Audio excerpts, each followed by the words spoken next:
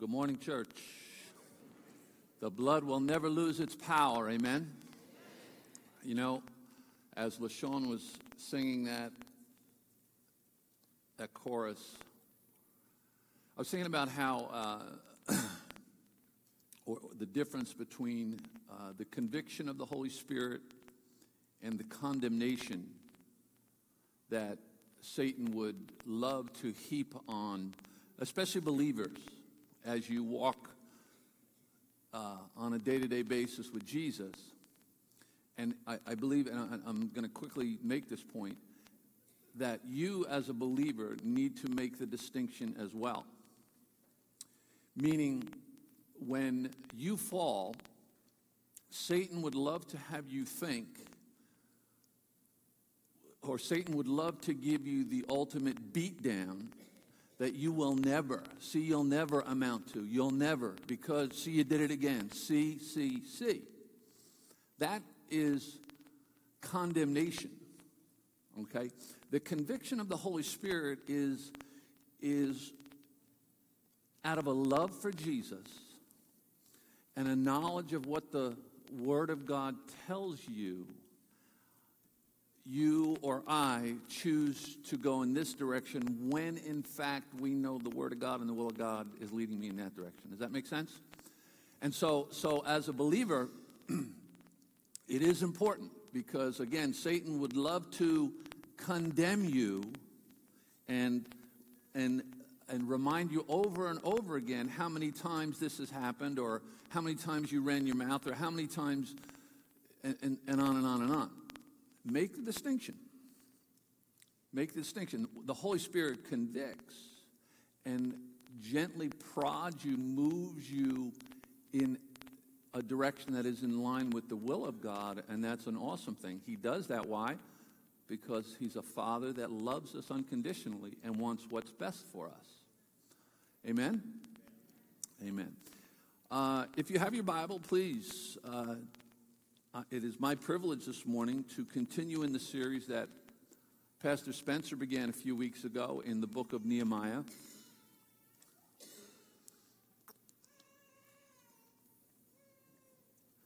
He and I spoke briefly, I think it was after service last Sunday. I really appreciate like a series or a sequential kind of study. And so I'm really enjoying where we've been in the book of Nehemiah, and look forward to continuing. I mean, here's the reality. In a short time slot that we have, it really is, it's impossible to really get deep into everything that the Word of God, or in this case, Nehemiah 1, Nehemiah 2, and today we're going to go to Nehemiah 3. But I would encourage you, A, bring a Bible, B, jot down notes. And I think Pastor Spencer, kind of as he does his, as he goes through his main points in his message, he kind of sets it up so that you can take notes. I know on Wednesday night we give out there's a worksheet that everybody gets, but not on Sundays. But I find it helpful to write how many when you write it down. I don't know. There's just something where it kind of goes from here and maybe goes a little bit further down in, right? So the idea here is that as the Word of God comes, it's not just getting here. And I'm guilty of the same thing. Right? What did we talk about? What did we just talk about an hour and a half ago? You know what I mean, kind of thing. So when I write it down, it forces me to think in a complete thought. Like, what is he trying to say? What is Schroeder trying to say? What is Pastor Spencer trying to say? And so again, I would just encourage you. It's just a little habit that I have developed over time, and I find it helpful. Nehemiah chapter. Well, let's do this real quickly. In the first week, Pastor Spencer made some what in my mind were just huge critical points. So I want to kind of start there, and then we will in just a few minutes here get to chapter 3. If you would, turn to Nehemiah chapter 1, and we'll begin there. Father, I thank you this morning for our time together. And Lord, I would just pray that, God, as we look to your word, it will become that mirror. It will become the bread of life. It would become, God, the anchor upon which our entire life revolves. And Lord, I just pray as we continue this study in the book of Nehemiah, that we, each of us, God, would be able to glean some truth, Lord, that would change our hearts and change our lives. For we recognize, Lord, that it's your desire to conform us to the image of your Son. Lord, we love you and we bless you today, and it's in Jesus' mighty name we pray. And everyone said, amen and amen. So Nehemiah chapter 1, and what I do is I just jot them down on these little index cards here. But if you recall, in Nehemiah 1, it's brought to Nehemiah's attention that the walls are what? The walls are down, right, in Jerusalem. Now, it was customary at this time, because we do read in chapter 3 that the walls had been burned. And typically, when someone would go in and take over a city and plunder and so on, one of the things that they would do was just completely burn out all or some of the gates. The walls themselves, historians tell us that the walls here in Jerusalem were approximately 8 feet thick, right? So let's say from here to, I don't know if you can see that shiny little thing over, but so it was a pretty thick wall that we're talking about. It wasn't just, a chain link fence kind of thing. It was a pretty significant structure. The gates, however, were a combination of wood and other things, and so they would be completely burned out. We find Nehemiah, when he gets the message that the gates have been burned, that the walls are that Jerusalem itself is in desolation, we find he does 3 things. He intercedes, he repents, he remembers God's promise, and then he asks for God's blessing. Real quickly, and I think this is key. And it was a major point in our first week. And again, if you're here for all 3 of the weeks, or if you're here for the first time, a major point here is that God wants to do a work in me so that he can position me to use me and do a work through me. And again, I'm paraphrasing what was said a couple weeks ago, but God wants to do a work in me so that he can do a work through me. That is personal, okay? And I guess I'm saying that is because, when I sit right down here, it's important that I take ownership of that reality, where as opposed to, and listen, everything that I say, by the way, it's coming right back at me, okay? So don't think for 1 minute what I'm saying I'm beating on any one person here. If anything, it comes right back at me. That it's easy for me to sit there and, yeah, that's true, as opposed to acting on what that truth is. And that's, I think, at times what can happen. So one of the questions as we go through a study like this is we need to ask the question, well, what does that mean to me? Okay?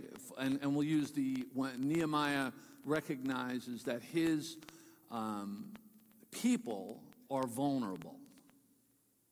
And he possibly is in a position to do something about it. If I take the lens and look at it through the lens of, okay, what does that mean to me? If my people are vulnerable. And I am in a position to do something about it.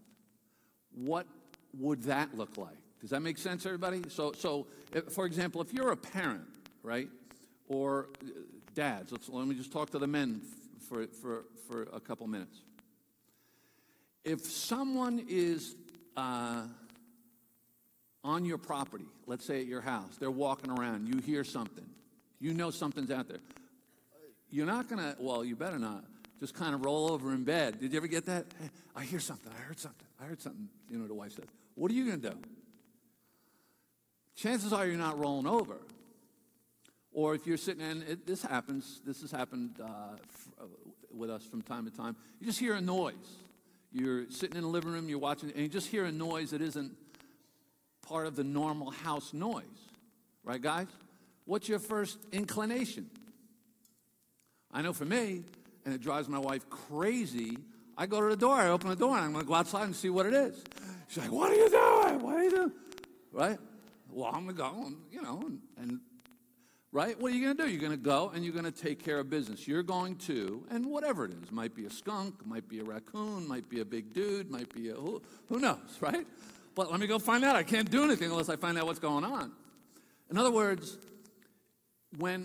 typically, when you sense that something or someone, and possibly you, your children, your grandchildren, are vulnerable, you take very specific action.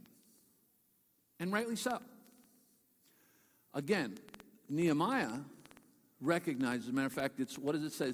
When he found out what was going on with his people, his family, he broke down and cried. Now, as a believer, it's important that we look through it again through the spiritual lens of you and I have a responsibility to look out and to make sure, what? That your family is not spiritually vulnerable. Does that make sense? Okay? And we are to be vigilant in that regard. Vigilant in that respect. And anything that would make you, your spouse, your children, your grandchildren vulnerable, you are going to take very specific action to address it. However aggressive you need to be with regard to that. Okay? So I'm again, when we look at some of these things and we look for the spiritual application, that would be an example.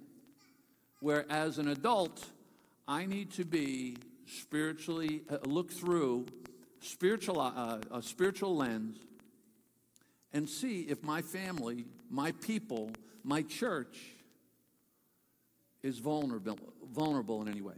Number two, and let me move along here. In chapter 2, and if you have your Bible open, let me begin in verse 1. In the month of Nisan, in the 20th year of the king, when wine was brought for him, I took the wine and gave it to the king. So Nehemiah was the king's cupbearer. Okay? Now let me give a little bit of context as to the cupbearer. The cupbearer in that day was a confidant of the king. Why? He was responsible for detecting what? Poison. That's right. And at times he would sip the wine or whatever it was that was he was presenting to the king. He would sip it to make sure what? Right, it wasn't poison. If he keels over, chances are king is not going to take a sip from the same cup, right? But he is in that inner circle in a position of, this is important, he's in a position of influence and affluence. Meaning that God all along had positioned Nehemiah to where he was in the king's court without even Nehemiah realizing it. The Bible doesn't really give us details as far as, wow, how did he get there? How did he get to the king's court? How did he arrive there? But the Bible doesn't tell us. My point here is, or one of the points that I think is worth noting, is that God is at work in your life, even in those times when you don't realize he's at work in your life. And it's God's heart and God's desire that you be that, because ultimately, as we read in that second chapter, he has tremendous influence, right? He is a person of influence in the king's court. So God has put you where he has you at this moment in time to be that person of influence in your own sphere of influence, if you will. So keep that in mind, because again, there's no indication that Nehemiah recognized that, okay, God is going to elevate me to this position so that at some point in time I would be used mightily by him. No, we don't. The Bible doesn't say anything like that. All we know is that God orchestrated circumstances so that he had the ear of the king. No small thing. No small thing. Now, let me move on with that chapter 2 verse. As the cupbearer, in a Persian, the Persian monarchy, the subjects, if you came into the king's presence, you were required. There was a couple of commentaries that read like this: that the Persian monarch or the Persian royalty would expect, if you came into their presence, you would reflect the sunlight of the king. Let me say it again, that when you came into the king's court, you would reflect the sunlight or the glory of the king.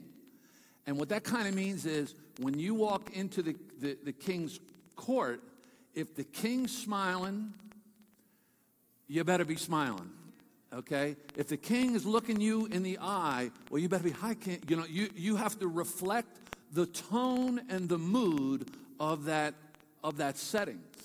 If you didn't, it could be a number of things. It could be, and at times was, interpreted like if you're not looking at the king. Now keep in mind, if you have a cupbearer that is checking your wine for poison, what does that say about the overall atmosphere of the era, right?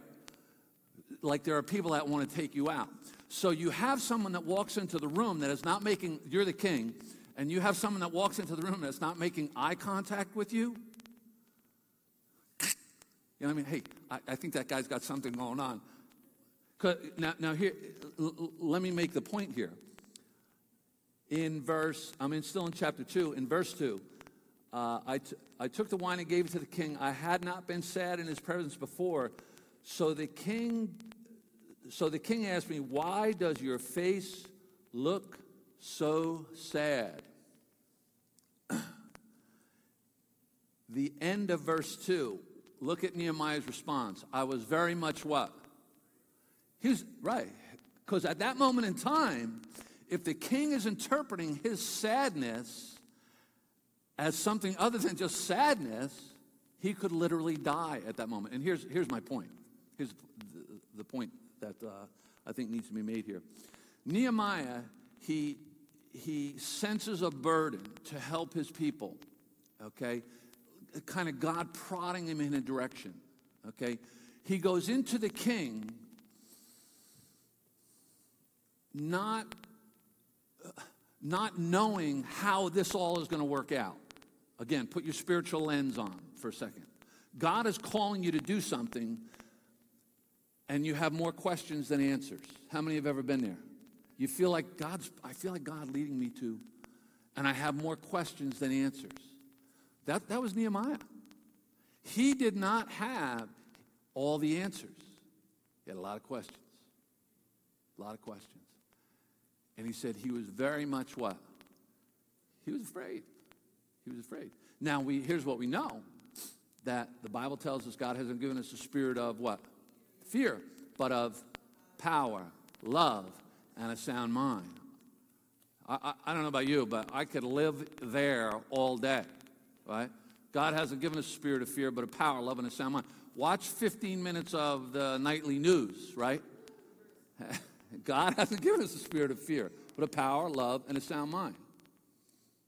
So let's put the spiritual lens on for where Nehemiah is. He feels God prodding him,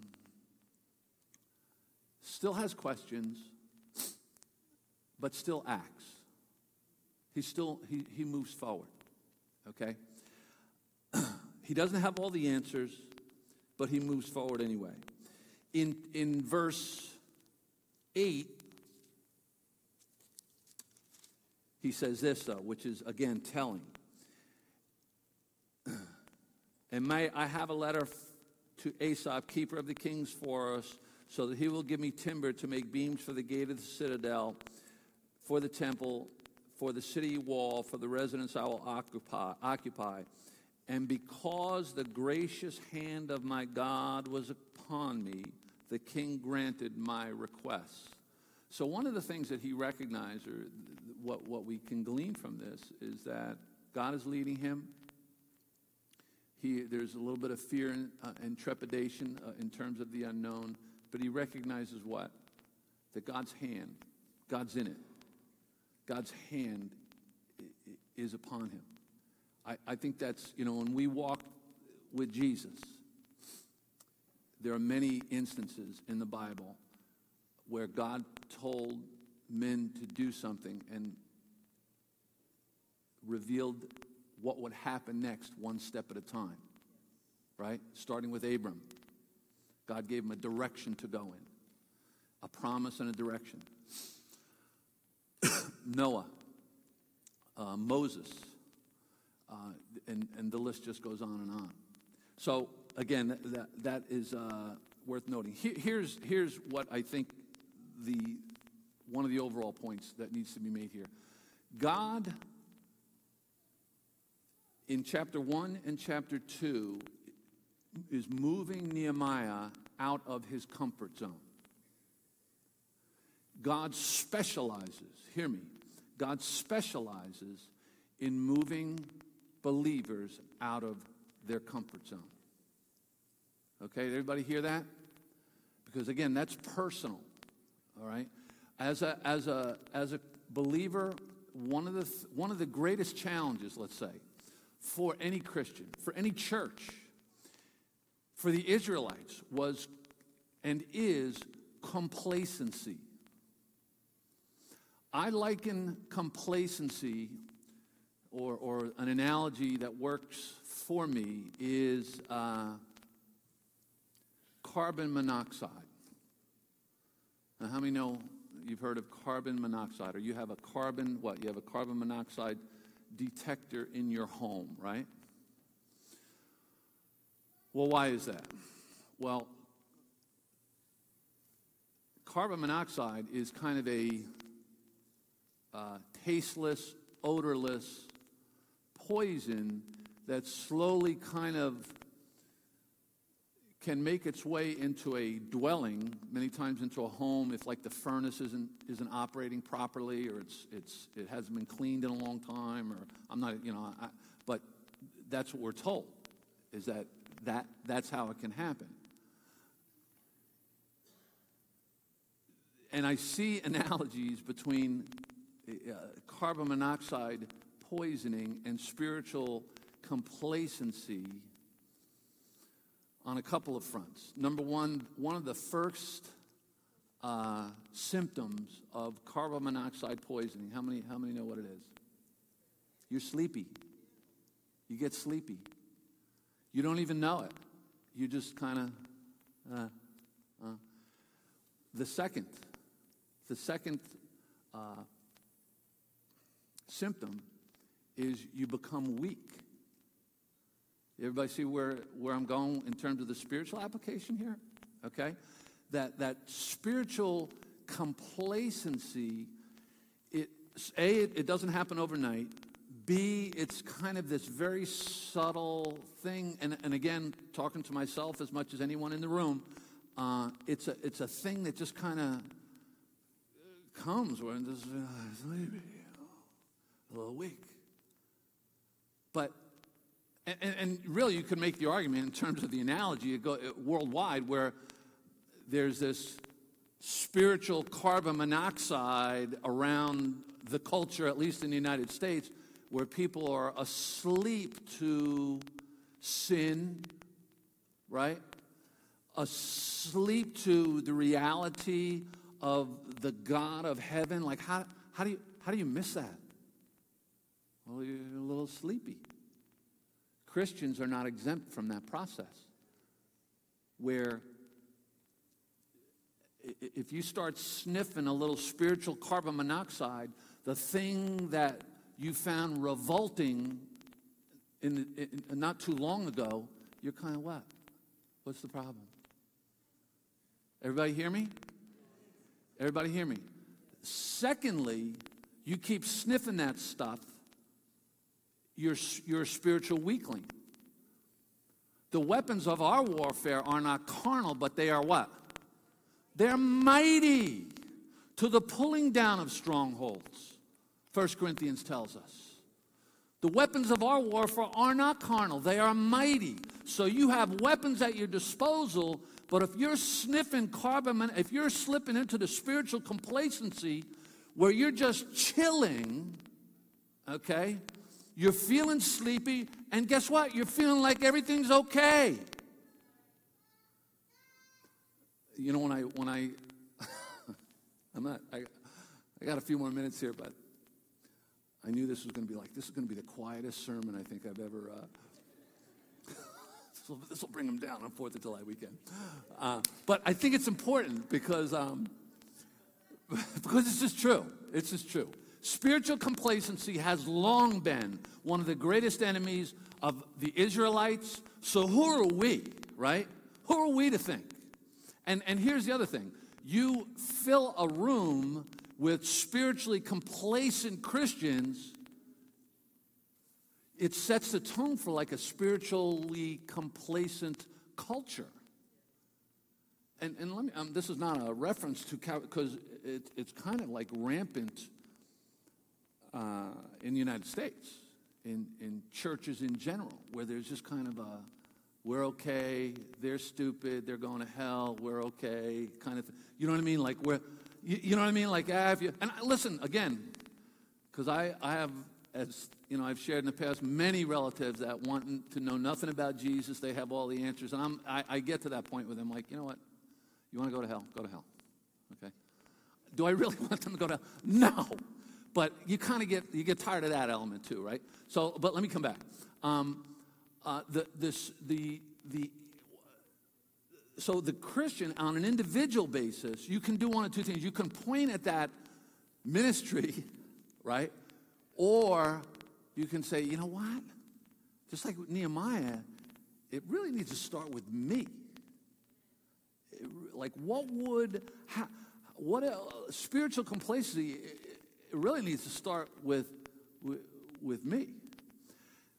Now, what we've said before, and we're using Nehemiah as an example, but again, there are many others. God is in the business of taking people and moving them, whether it be the Israelites or the church, out of their comfort zone. All right? So what, for me and you, would that look like? You don't have any relatives up in New York that are in peril at this moment, right? There's nothing that, so at some point in time, the analogy does break down a little bit. But how would I gauge spiritual complacency for me? Let me suggest 3 areas where God can move you out of your comfort zone, okay? And again, the room will get quieter as I go through these, but so be it, okay? Let's talk about 3 areas that God many times uses to move Christians out of their comfort zone. Number 1, in the area of witnessing. Can I get an amen? I'm kidding. Statistically, and this, the data bears this out, that less than 50% of Christians will lead another person to the Lord during the course of their lifetime. What? Yeah.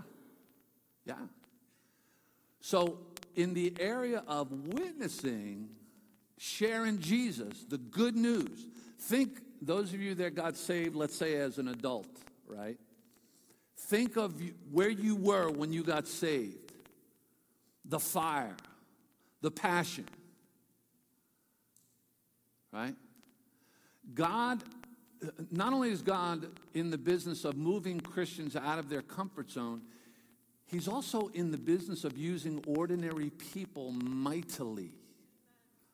Individual, just ordinary people mightily. In the book of Acts, Peter, I think it was Peter and James, these guys are just these unschooled dudes that are just preaching with such boldness and conviction, and people were responding. So, a lot could be said, but many times I think, it's rooted in fear.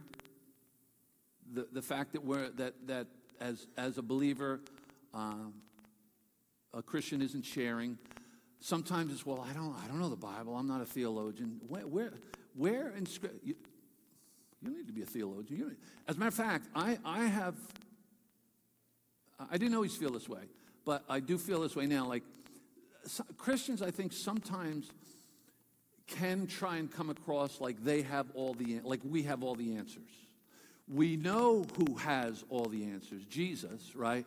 But we don't necessarily know why on a case-by-case individual. Why did this happen? Why did God allow that? Right? Would you agree? So we don't have all the answers, and we need to be okay with that. Sometimes over the course of our lifetime, many of those questions are answered, sometimes not. All I know is what God has done in my life. And that's what is the most powerful thing that you and I have to share is what? Your testimony. I was blind. I don't know who the guy is. Some are calling, I was blind, but now I see. So, and I don't know, don't raise your hand, but you've been to court and you've had to testify, right? You testify as to what you saw and what happened. And that has impact on the jury, the judge, and so on and so on. So it's your testimony.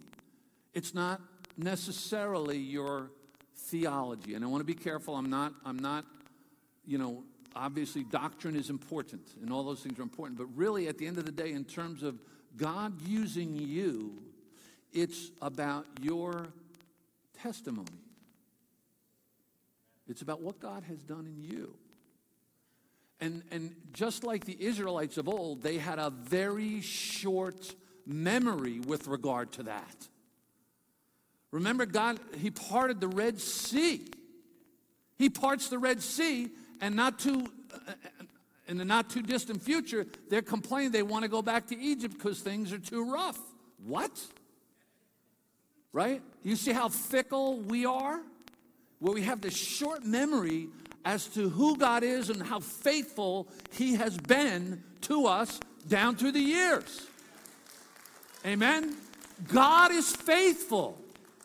God is faithful. And let's take it another step further with the witnessing. God is at work in the heart and in the life of that person that He brings across your path. So it's not on you. The weight of the world to say the right thing is not on you. You are trusting God.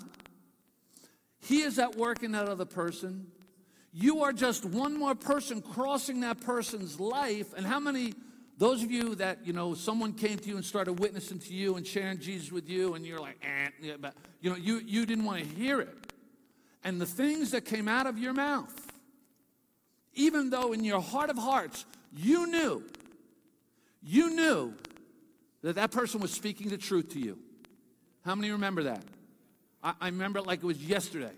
Making fun, ridiculing, killing me inside because that person was speaking the truth in love. Now, does that person know that? No. Did they speak the truth? Did they testify anyway? Yeah. Yeah. So God is at work. It's not on you. God is at work in that person that you work with. God is at work in them. Keep that in mind. Don't take the weight of the world on you. Just be a part of what God's doing. Be a part of what God's doing. Okay. Let me move on to the second thing here, because so it's witnessing. The second area that will quiet a church in a heartbeat is in the area of giving. God wants to move you out of your comfort zone in the area of giving. Okay?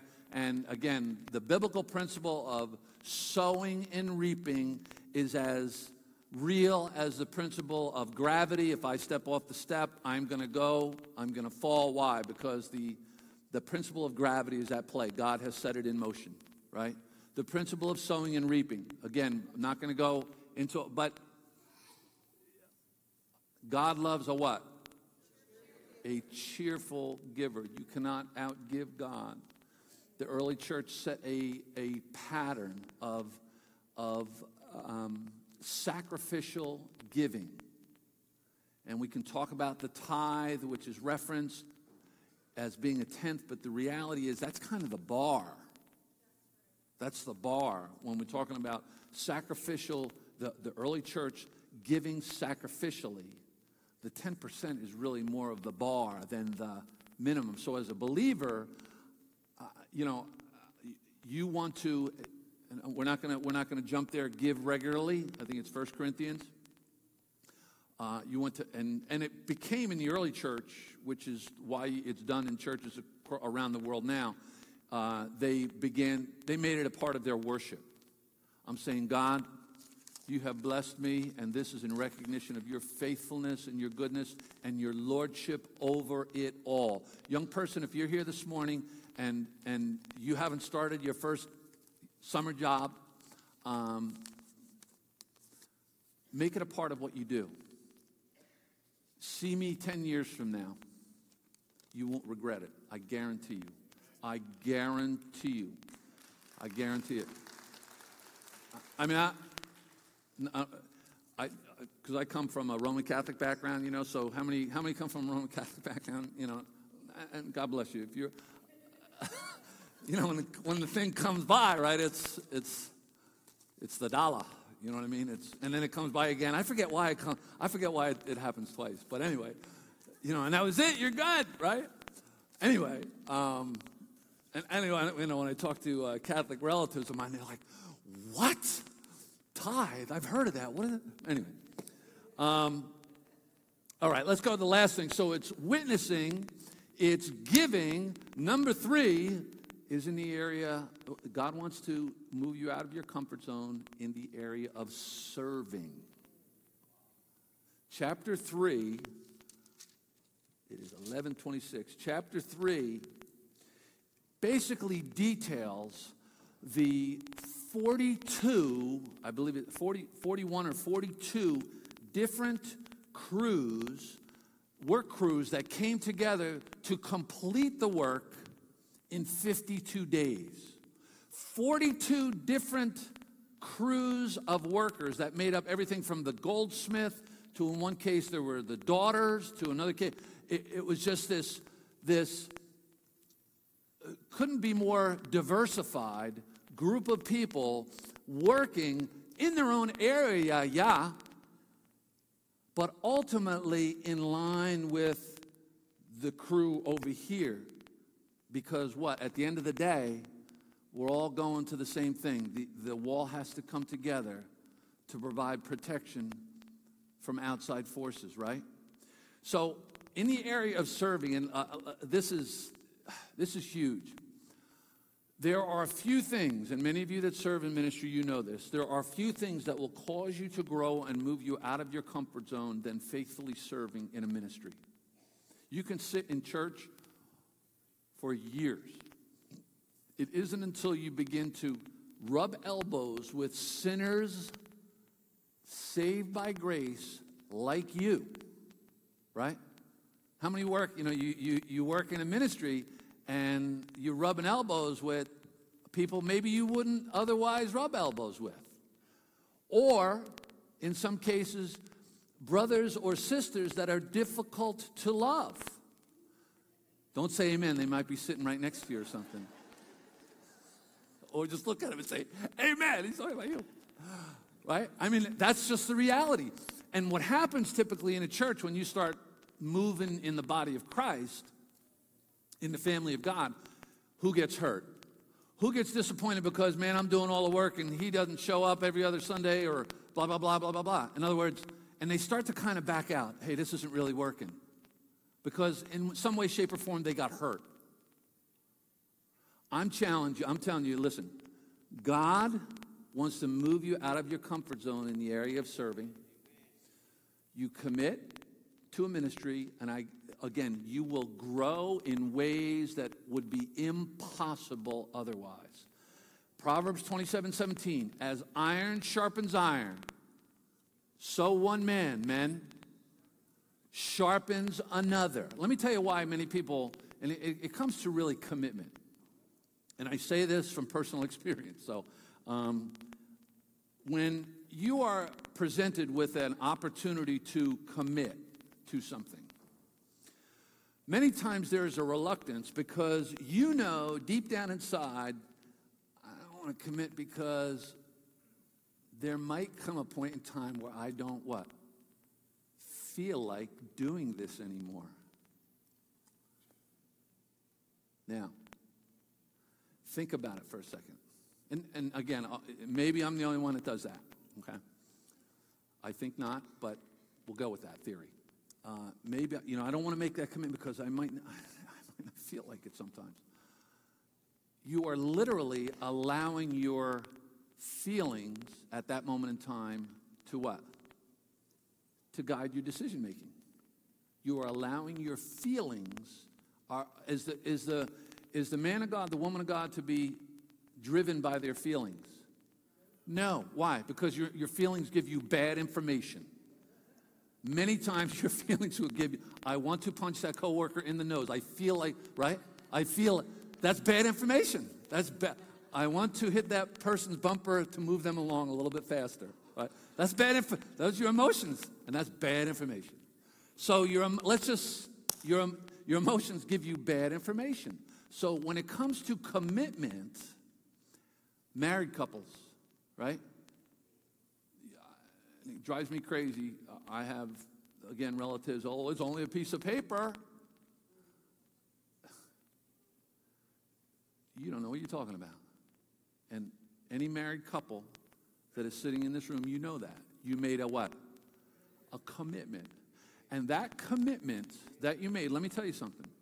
That as you keep that commitment, that will forge a maturity and a depth of character in you like nothing else. When you keep your commitment.